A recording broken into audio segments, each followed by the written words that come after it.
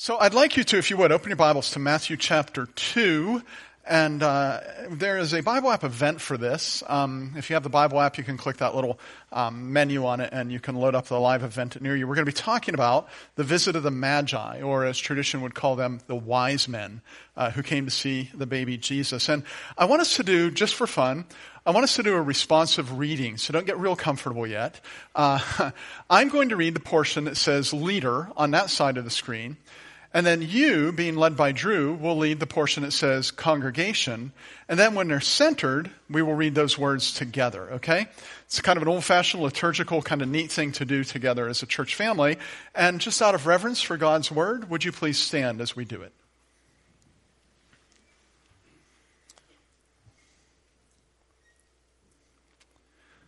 The people walking in darkness have seen a great light. Oh, those living in the land of the deep darkness, a light has dawned. For to us a child is born. To us a son is given. And the government will be on his shoulders. And his name will be called Wonderful Counselor, Mighty God, Everlasting Father, Prince of Peace. May the Lord add his blessing to the reading of his word. You may be seated.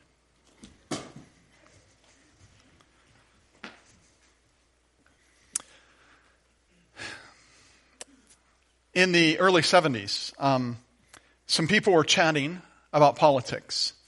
They were talking about who might make a good president for the United States of America. That was a day where you could talk about politics and people wouldn't get angry with you. That was a day where, I know some of you are looking like, what are you crazy? That doesn't happen. That was a day where my mom could say to her sister-in-law, I'm voting for the exact opposite person that you're voting for, and they still had Thanksgiving dinner together and never thought a thing about it, right? I long for those days. So in the 70s, this group of people were talking about who would make a good president, and there were some children present, and one little redheaded, about 10-year-old boy spoke up. And he said this, Bobby Fischer. Bobby Fischer would make a great president. Now, some of you are thinking that's a classmate of that 10-year-old, but it's not. Bobby Fischer was a brilliant chess master. Later, that 10-year-old would read a book called Bobby Fischer Teaches Chess. Bobby Fischer is reported to have had an IQ of 181. In 1972, he did his country well, made us proud, when he defeated Spassky, the world champion of the evil Soviet Union. Fischer didn't just beat him, he spanked him at chess. If anyone should be president, that's who should be president. I mean, good night, Bobby Fischer. We should vote for him for king of the world, right? Now, I'm not going to tell you who that 10-year-old was, lest you think of him as a complete nerd. But as it happened, Fischer's intelligence didn't bode well. His intelligence didn't qualify him to be president. Let me tell you a couple things about his life, and you can decide for yourself if you would vote for him. For a season in his life, Bobby Fischer couldn't figure out how to provide adequate housing for himself, and he lived as a homeless man. That's a little bit of a hindrance to getting your name on the ballot. From time to time, he made not just politically incorrect statements, but terrible statements. Anti-Semitic rants, despite the fact that his mother was Jewish. On a radio broadcast, he celebrated the 9/11 attacks on New York City, Washington, D.C., and Somerset, Pennsylvania. He disobeyed mandates from the U.S. government concerning where he could travel, so that he actually became a fugitive from justice. The U.S. government wanted him. He knew he couldn't come back. It was difficult for him to find a country that would take him. And finally, he found refuge in Iceland, one of the few countries that was willing to grant him citizenship. Eventually, Fischer died of kidney failure at age 65. He didn't believe in dialysis. He didn't believe in Western medication. He didn't believe in transplant. And so he died. Just for the record, in case anyone ever asks you, I do not want to live in Iceland. I do not want to die in Iceland. I'm thinking if Iceland is the only place that you can figure out that you can find citizenship, you have probably made some pretty bad chess moves in this game called life. Fisher stands, in my mind, as a premier example of how dramatically wisdom differs from intelligence. And that IQ of 181 didn't serve to give him what he needed to live well. One documentary, someone speaking in it made this statement: his life ended in misery. And that 10-year-old boy that thought Bobby Fischer would make a great president, that boy had a lot to learn about wisdom, about life. So I ask you to open your Bibles to Matthew 2. It is our Advent Bible text for the day, and we're going to look at some men who had wisdom, and they journeyed in wisdom. They're the wise men of the Christmas story. And I know they're not called wise men in most modern translations, but they're called magi. But in ancient times, countries that were east of Israel, do you know what they called their magi? Wise men. So I'm going to call them that. If you need to know about that, if you must, go ahead and look later at the first chapter of Esther, and you will see that that is the case. So today we're going to call them wise men, and we're going to read what the Bible says about them. There's a dozen verses. If you have your Bibles open, you can follow along. If not, you can just listen. We're going to read this account of their visit to the baby Jesus. Chapter 2 of Matthew, verse 1. After Jesus was born in Bethlehem in Judea during the time of King Herod, Magi from the east came to Jerusalem and asked, "Who is the one who has been born King of the Jews? We saw his star when it rose and have come to worship him." When King Herod heard this, he was disturbed, and all Jerusalem with him. When he had called together all the people's chief priests and teachers of the law, he asked them where the Messiah was to be born. "In Bethlehem in Judea," they replied, "for this is what the prophet has written. But you, Bethlehem, in the land of Judah, are by no means least among the rulers of Judah, for out of you will come a ruler who will shepherd my people Israel." Then Herod called the Magi secretly and found out from them the exact time the star had appeared. He sent them to Bethlehem and said, "Go, search for the child. As soon as you find him, report to me so that I too may go and worship him." After they heard the king, they went on their way, and the star they had seen when it rose went ahead of them and stopped over the place where the child was. When they saw the star, they were overjoyed. On coming to the house, they saw the child with his mother Mary, and they bowed down and worshipped him. And then they opened their treasures and presented him with gifts of gold, frankincense, myrrh. And having been warned in a dream not to go back to Herod, they returned to their country by another route. Okay, so let's ask the basic question. Who are these guys? What are some of their characteristics? If you're not curious about that, the question, who are these wise men, then maybe you're not a wise man or a wise woman, because one of the first things I notice about wise men is that they are curious. They're curious. You know, in school, there's two kinds of students. There's the kind of students that learns just so they can get through the class. That's what I was. And then there's the kind of student that learns so they can learn. You know the difference? And these wise men, they're the second kind. Several centuries earlier, Daniel and his friends would have been counted as being among these men. In Daniel chapter 1, verse 4, they're described as young men without physical defect, handsome, and then showing aptitude for every kind of learning, well-informed, quick to understand, and qualified to serve in the king's palace. Wise men. Wise men. Our story leads some people to question, were these wise men astrologers or astronomers? And the answer is yes. That's the answer, yes. I've heard the argument. In fact, I used to make the argument that these men were not astrologers, they were astronomers. You know the difference, right? An astrologer in modern times is someone who we see as superstitiously reading the stars to tell you if you should marry Joe or if you should marry Harold. You know, astrologers, right? Astronomers, they work for NASA. They look through telescopes and stuff like that. That's the difference. And from what I've read, the ancients really made no distinction between these two. But here's what you need to know about them. These wise men were curious men who scanned the heavens for a sign of anything unusual, and God gave them that sign. It was an invitation. They were curious. They were from the East. It's not really characteristic, but it's something I do want to talk about for a moment. Because you can get confused by the King James language. When you're reading the King James Bible in Matthew 2, verse 2, it says, "Where is he that is born King of the Jews? For we have seen his star in the East, and we have come to worship him." Now, if they're from the East and they see a star in the East, then they would go the other direction. Think about it. Can you imagine that? Can you do the geography in your head? If Israel, Jerusalem, is right here, and wise men come from the east, which would be right here, because they saw a star in the east and followed it, then they're going the wrong way. Right? So the King James can kind of be a little bit confusing there. You can't blame the translators, though. Modern translations clue us in by noting that that phrase, "in the east," can easily be translated, just as easily be translated, as "when it rose." And that's why the NIV says, "We saw his star when it rose and have come to worship him."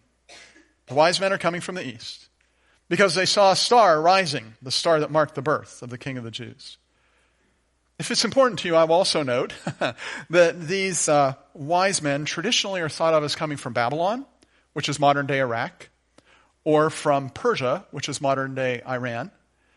There's other scholarship that says, no, they came from the Arabian Peninsula, perhaps Saudi Arabia, maybe as far as Yemen. Maybe. No one really knows for sure. Here's what we know. Ready? They came from a long way off. And at this point, you're going to say, wow, this is probably the most profound thing Pastor Steve ever said. These wise men are wise. Yeah, they're people that think, that ponder, that examine, that desire to know, that don't like being in the dark.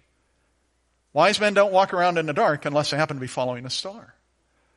They're wise. Wisdom. Wisdom is something to value. I feel like growing up that I really valued intellect. But we've seen it's different than wisdom. Wisdom has great value. One, quote, wisdom study. People study that? That's pretty cool. One wisdom study that was cited by the BBC just a few years ago looked at a group of people and concluded this, that the wiser people were, the higher their levels of well-being, particularly as they got older. And then they said this. They said, intelligence made no difference to well-being. Pursuing wisdom. It is something wise men do. It moves them from darkness toward light. Pursuing wisdom. It is something I want us to do so we can move from darkness toward light. This first Sunday of Advent, this Communion Sunday, I want you to think a little bit about what does pursuing wisdom actually look like? What does it look like? I think it looks different than you might think.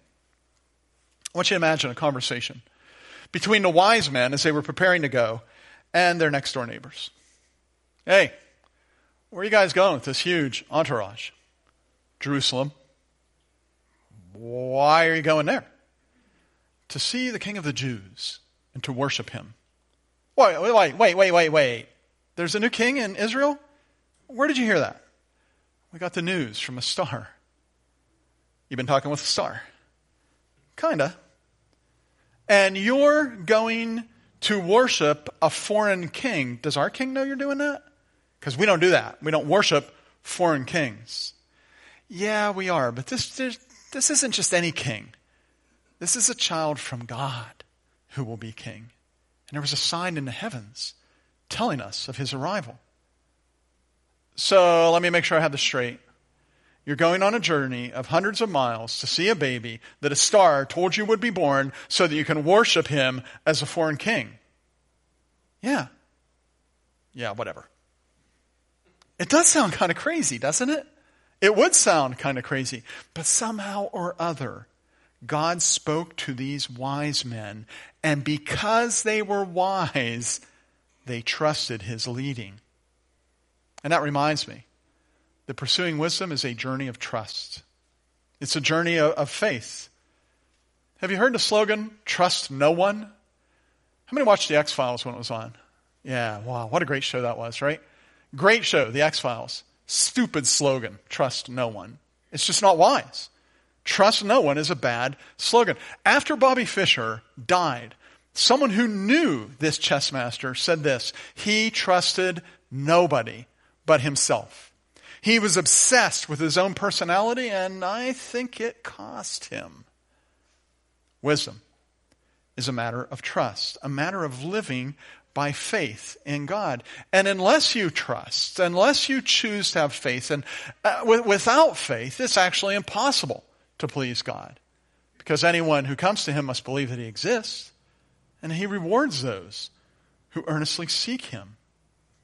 It's a journey of trust, a journey of faith. If you think about it, you could almost say that trust is something that is born of hope. Think about the journeys, the treks that move people. Think about the things that move people to take journeys.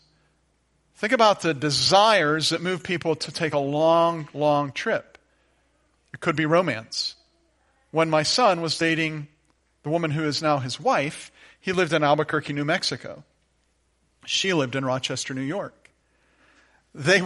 He would get in a plane and fly all the way to Dearborn, Michigan, where his sister lived. And she would get in a car and drive all the way over Lake Erie, all the way through Canada, over to Dearborn, so they could spend a weekend together at Esther's house, his sister's house. Because they wanted to be together, and they had hopes for their relationship. Romance can drive you to take a long journey. Wealth or desire for it can cause you to take a long journey. Notoriety, joy, adventure. But underlying all of those things is this thing called hope. Even a hunting trip to Colorado, underlying that is a hope that you'll get the game that you seek. And God, He's the giver of hope. He is the dispenser of hope. And He gave it to these wise men as they were looking up into the heavens for any sign of something. He gave them hope when they saw the star. And they trusted what God had given them. They trusted His word. Look how they phrase their question in verse 2. They say, "Where is the one who has been born King of the Jews?" Here's what they don't say. They don't say, "Hey, we kind of wondered, you had any remarkable births here lately? We're not sure, but maybe, is there something kind of weird going on? We kind of have a clue that there might be." There was none of that. They trusted. They believed. They dared to hope that God was guiding them. Trust is born of hope. And trust, if you will choose to trust, there's something weird about it. It gives you the ability to hang in there with strength, with faith that perseveres. You know, wherever they were from, we know it wasn't just around the corner. The shepherds, they were just around the corner, out in the fields nearby. They could show up that very night. But by some estimates, the wise men didn't make it for maybe a year or more, which kind of fits with why Herod cut it off at 2 years of age when he did. Trust hangs in there. It hopes. They pursued wisdom. They pursued the Christ child and moved from darkness to light. Pursuing wisdom is a journey of trust, and pursuing wisdom is a journey of worship. I mean, think of what they don't say when they arrive. They don't say, "Hey, we're some sightseers and we heard the King of the Jews is here. We wonder, can we check him out?" Like you're visiting Mount Rushmore. It's not that. They don't say, "We're on a sort of political assignment here to forge an alliance with the people of Israel." They're not diplomats. They're not here to flex any muscle like, here you have a new king. Well, here we are. They're not carrying weapons. They're carrying gifts. They're carrying gifts. They are here for one thing, and that is to worship the Savior who is Christ the Lord. We saw His star when it rose, it says in verse 2, and we have come to worship Him. Worship. At its very core, worship is recognizing that which you are worshiping, or the person whom you are worshiping, is greater than you are. And that would be no small statement for these emissaries to make. No small statement at all. They were ready to do this, though. They set aside their political loyalty. They rid themselves of any self-seeking motives they might have had to gain favor from the King of the Jews. They stifle their own desires because this isn't about getting something from the King of the Jews. This is about honoring him and worshiping him. And worship, it always involves sacrifice. They're not just tossing some money into the plate. They're giving their time. They're giving their attention. They're giving their resources. They're giving themselves in addition to gold, frankincense, and myrrh. Because worship involves sacrifice. It involves action. They're not just talking about it. They're doing it. They are showing their allegiance by showing up. The 4 wise men, they're on a journey of worship. And pursuit of wisdom is a journey of transformation. I want you to look at verse 12, if you would. It says, "And having been warned in a dream not to go back to Herod, they returned to their country by another route." They returned by another route. I want to suggest that as well, they returned as different people, transformed. I say that because I don't believe that you can be in the presence of the Lord Jesus Christ and not have it do something to you. Think about it. If these wise men returned with nothing more than some photographs of them holding the baby, they couldn't do that, Just seeing if you're paying attention. If these wise men returned with nothing more than some photographs and memories, what a waste. If they return the same people as they were when they left, what's the point? God called them into this journey in no small measure so that they could be transformed, moved from darkness to light. And that's what he calls each of us to transformation. He wants to move Steve Shields from darkness into light. He wants to move Joe McMobley from darkness into light. That's my made-up person for those of you that aren't here. He wants to move all of us from darkness into light. Lots of us have memorized a passage of Scripture, and if you're looking for a good verse to memorize, I would recommend this one. It's Romans 8:28. How many, I'm not going to ask you to say it, but how many say, I think I memorized that once or twice in my life? Yeah, probably a good third, maybe more. Yeah. Let me just read it to you. Romans 8:28 says this. It says, "And we know that in all things God works for the good of those who love him, who have been called according to his purpose." That is a powerful verse. It is a beautiful verse. It is a verse that tells you that God has a plan in all things, and it involves goodness. That's a verse worth hanging on to. The very next verse is interesting as well. Because in Romans 8:29 it says, "For those God foreknew, he also predestined to be conformed to the image of his Son, so that he may be the firstborn among many brothers and sisters." Okay. God's call to you, his plan for you, is for you to become like his Son, Jesus. That means good. It means holy. It means gracious.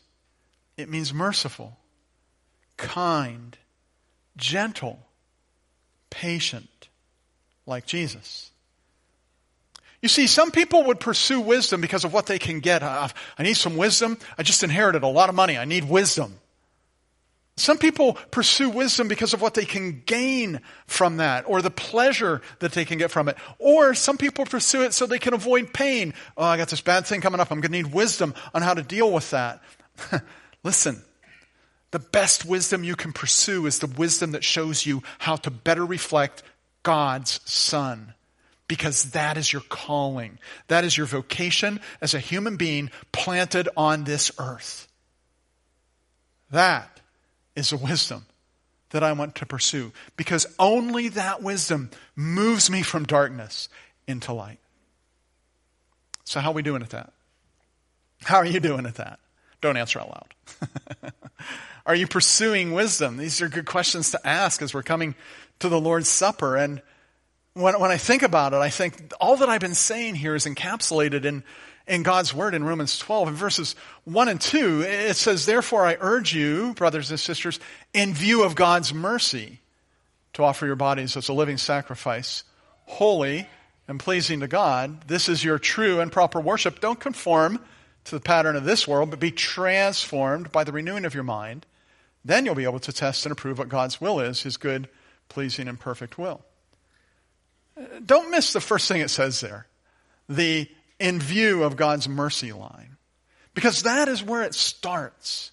When you recognize God's mercy, where do you find that? I'm going to tell you where you find that. At the cross of Calvary.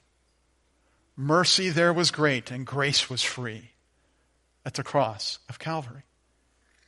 So ask yourself, as you come to communion, am I trusting God's mercy? Am I resting in God's mercy? By the way, that's how you get saved. You turn from your own sin and you trust in Christ's mercy, his work on the cross. When you see your own shortcomings, when you see who you are in contrast to who Jesus is, you know, I'm going to need some mercy. I'm going to need some mercy. And here it is. When you turn to Jesus and ask him for mercy, he says, "I thought you'd never ask. I thought you'd never ask." Of course, he knew you would ask because he's God. But you get the point, right? When you turn to God and ask for mercy, you receive it. That's what communion is all about. That's what this little cup is all about. The bread, it represents Jesus' body that was nailed to a cross for our sins. So he could take the punishment, we could have mercy. The cup, it represents his blood, which was shed on the cross for our sins. So he could take the punishment, so we could receive mercy. And trusting God's mercy. That's how it all begins. If you've never done that, now's the time. It's just a simple matter of, in the quietness of your own thoughts, just saying, "God, I know I need mercy. I want to turn away from the stuff I've done that is just shameful. I am sorry for that. I trust that Jesus died on the cross for me. I will follow him." And that's really what being saved is, turning from your own sin, trusting in Christ's work on the cross. You trust in God's mercy to forgive you and get you on a path toward light, toward wisdom, toward him alone. It's a good time to ask, am I trusting in God's mercy? Another question to ask is, am I worshiping God in sacrificial ways? Have you heard the phrase, "a marriage of convenience"? That's something you only hear, at least I only hear when I'm watching something my wife's making me watch on Netflix. Not really. Not really. She rolls her eyes like, "Really? I don't do that." I married a really good woman. She doesn't make me watch any Hallmark. And I thought I'd have an amen from a couple guys on that. You're afraid, aren't you? You're afraid to say amen out loud because she's right here. Okay. All right. Yeah. Marriage of convenience. Webster defines that as a marriage contracted for social, political, or economic advantage rather than mutual affection. We want a relationship where there is mutual affection. None of us wants a marriage of convenience. We don't want a spouse who does the things a spouse is supposed to do because it's part of the contract. We want a relationship where those things are done out of love. That's what God wants. That's what God wants. And that's sacrificial worship. That's what God gives, his sacrificial self. And communion reminds us of that sacrifice. So as you come to communion today, ask yourself, if your relationship is based on more than relationship with God, it's based on more than just expedience, convenience. Are you showing your love for him in your life of worship in sacrificial ways? And as you do this, a third question to ask yourself is, am I cooperating with the changes God makes in my heart? Or the ones he wants to make? That is a large part of the journey. A large part. A lot of people, they're like, yeah, I'll take the mercy and I like the sacrificial ways. I'll go ahead and sing the songs and stuff. I don't know if I want God to make the changes that he might be leading me to make. But listen, as you seek wisdom, you see those are great changes. Those are the exact changes that your deep, deep heart wants. Finding light in Christ, cooperating with him as his Spirit changes us, hungering for him, looking for him? Those aren't bad questions. Are you trusting in God's mercy? Are you worshiping God in sacrificial ways? Are you cooperating with the changes he's making in your heart? I want to pray that you'd be doing that as we prepare for communion. And if you would you stand with me as we unite our hearts in prayer?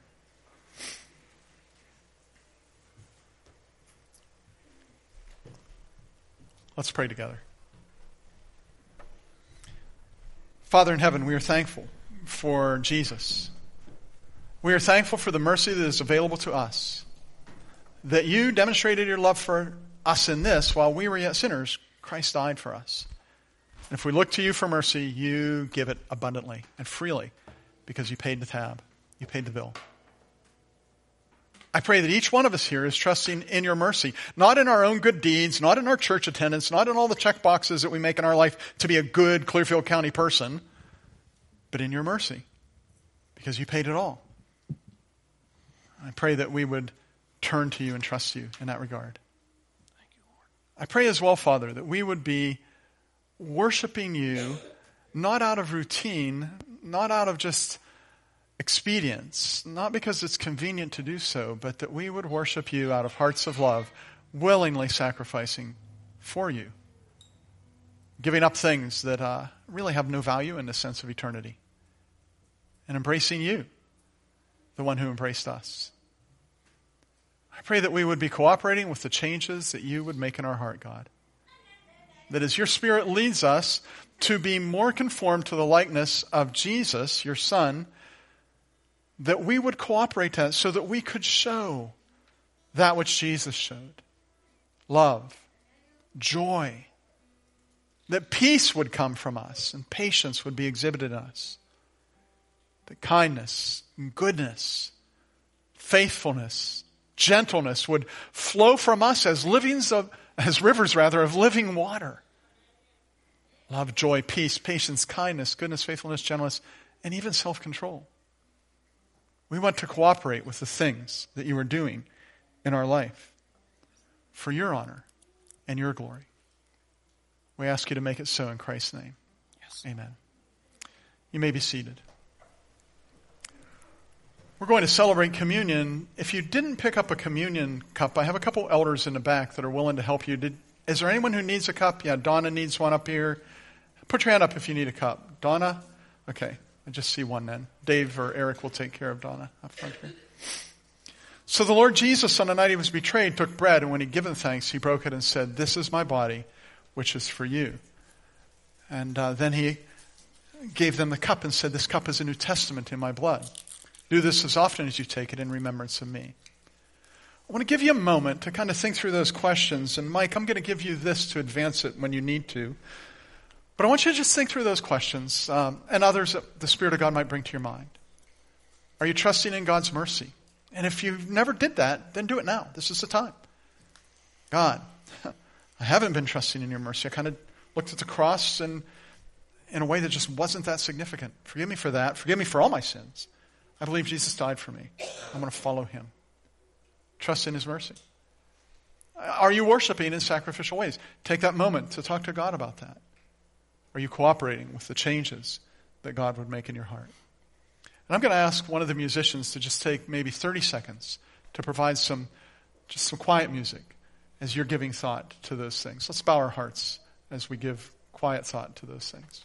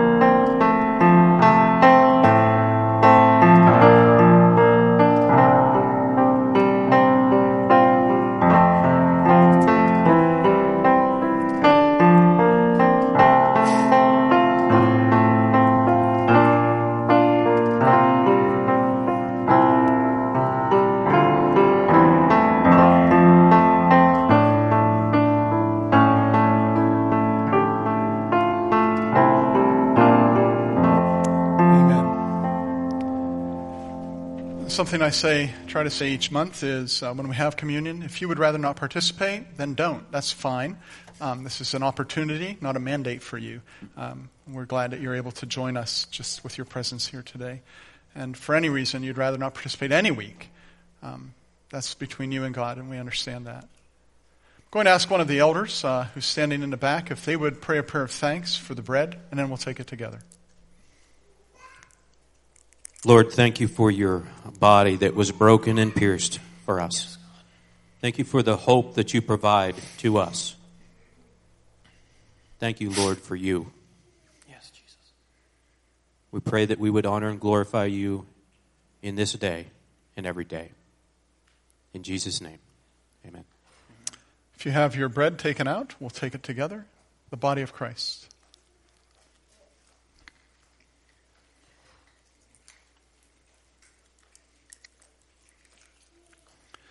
The scripture says that afterward they took the cup, and I'll let you work that open cautiously. Won't you be glad when we don't have to do this? Won't you be glad to drink this anew with him in his Father's kingdom? Oh, I'm ready for that one, right? There'll be no seal on the top of it. That'll be cool. That which you hold in your hand represents the blood of Christ, which is poured out for the forgiveness of sin. I'm going to ask David if he would pray a prayer of thanks for the blood of Christ, and we'll take it together. Heavenly Father, we come before you this morning with grateful hearts. Yes, Lord. Grateful for the sacrifice that you made on our behalf, that we might have our sins forgiven, Lord.